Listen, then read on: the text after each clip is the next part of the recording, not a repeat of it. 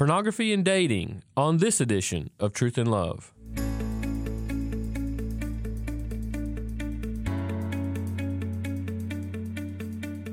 I'm Dale Johnson, and you're listening to Truth and Love, a podcast of the Association of Certified Biblical Counselors, where we seek to provide biblical solutions for the problems that people face. And this week, I am delighted that we have with us Sean Perron and Spencer Harmon.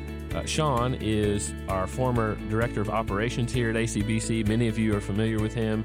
He graduated from Southern Baptist Theological Seminary in Louisville, Kentucky, with a Master of Divinity. He also serves now as the Associate Pastor at First Baptist Church in Jacksonville, Florida. He's married to Jennifer Perron, and they have one son named Chandler.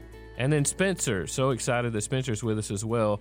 He's a co-author with Sean in two previous books, Letters to a Romantic on Dating and also Letters to a Romantic on Engagement. He's currently finishing up his Master of Divinity from the Southern Baptist Theological Seminary in Louisville, Kentucky. And he currently serves down at First Baptist Church in Jacksonville as the campus pastor for the Nocatee campus there in the south side of Jacksonville. He and his wife Taylor currently live down in St. Johns County, Florida, and they love walking on the beach and having people in their home and exploring the wonderful things to do there in Jacksonville. And with them today, interviewing them, talking about this very important subject that I would consider to be somewhat of an epidemic in the world that we live in, even in the evangelical culture, this issue of pornography, is our communications director, Taryn DeFevers. And so, Taryn, I'm so glad that you were able to sit down recently with Sean and Spencer to discuss this very important topic. I don't think it's an overstatement to say that it is a very common issue that couples run into issues of dealing with the sexual sin of one of the partners in the relationship. And this often comes out when dating relationships. It often comes out in marriage relationships. It comes out in engaged relationships. And I'll pitch this to you as a dating relationship. Say there's a very serious, intentional Christian couple going through. They've been dating. They're considering marriage, and say the boyfriend confesses to his girlfriend that he fell into looking at something pornographic, something sexual, something that was sensual. And so they are now asking, what do we do? Yeah. Okay. So this is common. I hate that it's common. But it is. And, a dating relationship and how you would deal with this is different than how you would deal with it in engagement. And obviously different than how you would deal with it in marriage. So, and that's important for people to know, I think, as they come to counseling. It is, absolutely. Because the context of the relationship, context is king. And so that is very helpful in knowing the parameters and what. So, like, for instance, in marriage, you would appeal to them to not forsake their spouse and not say, okay, we're going to end the marriage when this takes place. You would appeal to them to say, no, we're going to be committed till death do we part, and we are going to love one another. We're going to work through this. In dating, you're not in the commitment. You're not in a covenant relationship. And even in engagement, you're not either. So in dating, though, you asked specifically about dating, I would have a lot of questions. So if I was the counselor, I would have a lot of questions. So I'd want to know the nature of the action. So has this been an ongoing thing in your life that you've looked at porn once a week for the past 3 years and you fell into it? And that's your polite way of saying, I messed up again. I'd want to know that. Are you looking at porn for 3 hours a time, every time you do it? Is this the first time in a year? So maybe you've not looked at pornography in a year and you had a moment of weakness. What did that moment of weakness look like? What led up to the temptation to fall into it? All those questions are important because what matters here is the heart. That is what counts. So the action of looking at pornography is horrible. It's a sin against God. But you can have a lustful heart and not ever look at pornography and still go to hell. So a lustful heart, in Ephesians 5, when it says the wrath of God is coming upon all who are covetous and sexually immoral and adulterers, it lumps them all there back to back to back to back, and the wrath of God is still coming upon those people, upon us, unless we repent, unless we have a heart that has been transformed by Jesus Christ. So there are two kinds of people who look at pornography. There are people who look at pornography who are enslaved to sin, and there are people who look at pornography who are slaves to Jesus Christ, and free in Jesus Christ. So is the person that you're dating, one question to consider is, are they looking did they look at pornography as someone who has been freed from their sins, and this is just a one-time event or an infrequent event or an ongoing struggle, but they've still been freed?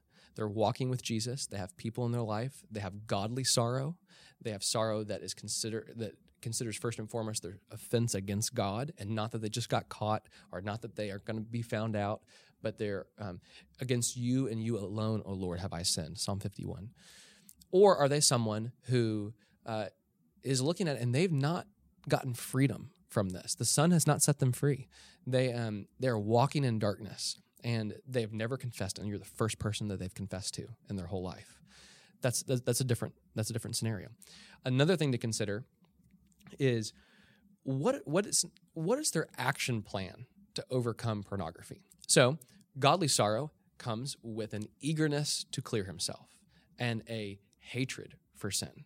So I would want to know if let's say it is a young girl and the boyfriend looks at pornography. That's not always the case. I've counseled folks where the girlfriend or the woman was the one who looked at pornography first. So sin is not a respecter of persons. The human heart is depraved, and let's say it's the boyfriend that looks at it, and I'm talking with the girl. I would want to know, okay, what's their plan? Don't just say I confess that I looked at pornography, but you confess and forsake. You confess and forsake, and who is holding you accountable for your internet? Who is speaking truth into your life? Who knows about this struggle? How can I have assurance that there are godly mentors in your life that are speaking into you and walking in the light with you on this? What's your plan? What are you doing to cultivate a heart of love and affection and purity? What are you doing to pursue Jesus above all else? That would be another question to consider. The other thing I would talk about with a couple would be, a wise person once told me, potential godliness is not actual godliness. And that's important because when you're in a dating relationship, you want it so bad, sometimes, not always, but you want it so badly to work out. And you have a lot of emotions. You have a lot of feelings that are wrapped up in this relationship, especially if it's been going on for a while. And you need to not think about what they could become, but who are they right now? Are they godly right now? Are they pursuing Jesus right now? Not, oh, maybe this is their chance. Maybe if I keep the relationship going, they will pursue Jesus more. That is not the way to think about it. The biblical way to think about it is, I am pursuing a dating relationship with purpose, I would assume, with purpose to pursue engagement and then marriage. And with that, do I want someone who has actual godliness and godly sorrow and repentance, or do I want to be in a relationship with someone who is not ready to lead me spiritually? And that is also a question to consider. So those are three initial questions that I would be interested in and exploring and would want more details about. Thanks, John. That's really helpful. So you've mentioned some of the pieces of counsel you would give to the person who is fighting the sin, and the person who is then the person who has to live and bear with the other person. With it being a dating relationship, what would that look like as you proceed in counseling them? How much would you do with, say it is the man who looked at pornography, how much would you do with them together counseling, or having them separate as you work through those situations? Since this is they are a dating relationship and it can be a sensitive conversation. That's a very important question, because it's different than how you would treat a marriage counseling situation. So if they're dating, and this also depends on the extent of their relationship and whatnot, but I would for sure meet with them separately. Not all the time, not every counseling session, but I would focus primarily on their individual walk with the Lord and them pursuing Jesus as a person. Then I would want to know, what are the fears that they have? about the relationship now that this has been entered into the scene? What are the concerns? What are the worries? What are the things that they might not tell you initially, or might not tell the other person initially, but they are thinking them deep down? Bitterness, confusion. What are all those things that I would think probably the best way would be to find out that information separately. And then all those things that come up, then you would meet with them together in counseling to work through them.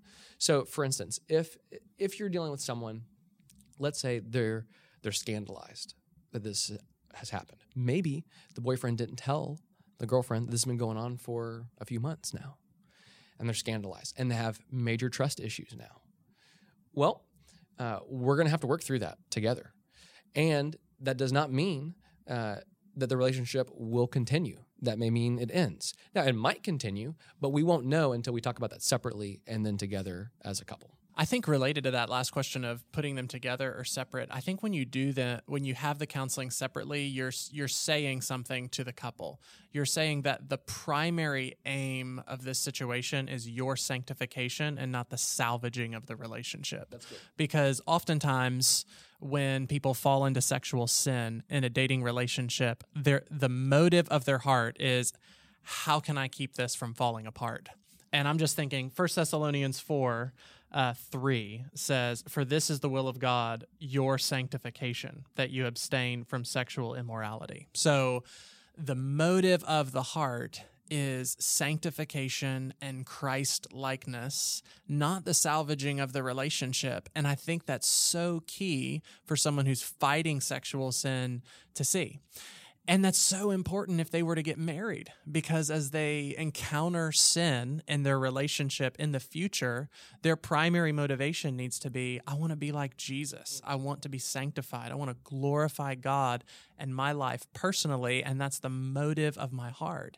And what that will establish is a pattern in a marriage that says we are fighting sin, we are pursuing Christ for the glory of God first before anything else. And I think that is just the pattern that we want to set in all of our counseling relationships, but I think that just shows how that has a very practical impact on even just how we do the counseling, because the aim of our counseling is the glory of God and Christ's likeness before anything else, and that has to motivate everything we do in dating, engagement, and in marriage. That's right, and it's often the counselee may be coming with the aim or the goal to personally just salvage the relationship or fix what feels broken immediately. But really, the goal of biblical counseling in a deeper sense is the aim of Christ for our sanctification.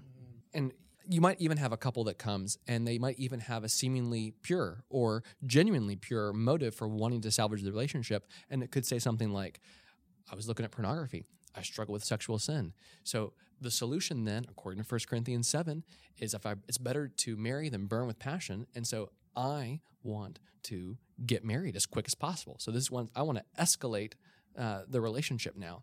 And when you're in a dating relationship and you have that kind of conversation, I think what Spencer said is so important. The focus has to be Jesus is the solution for sexual sin, not someone else.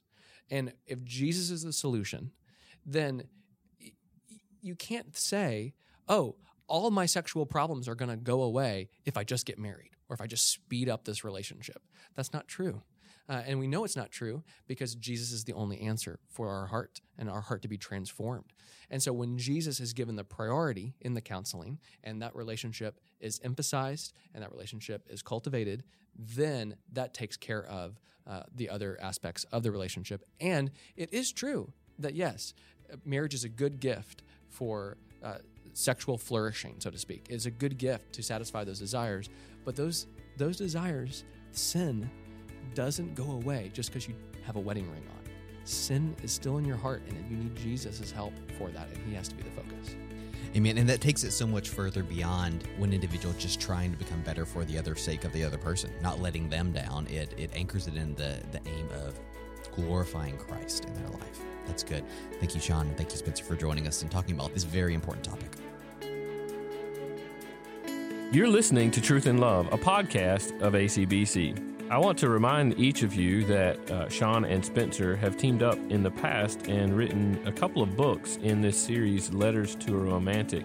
I mentioned before that the first book that they wrote was Letters to a Romantic on dating, and then the second one was on engagement.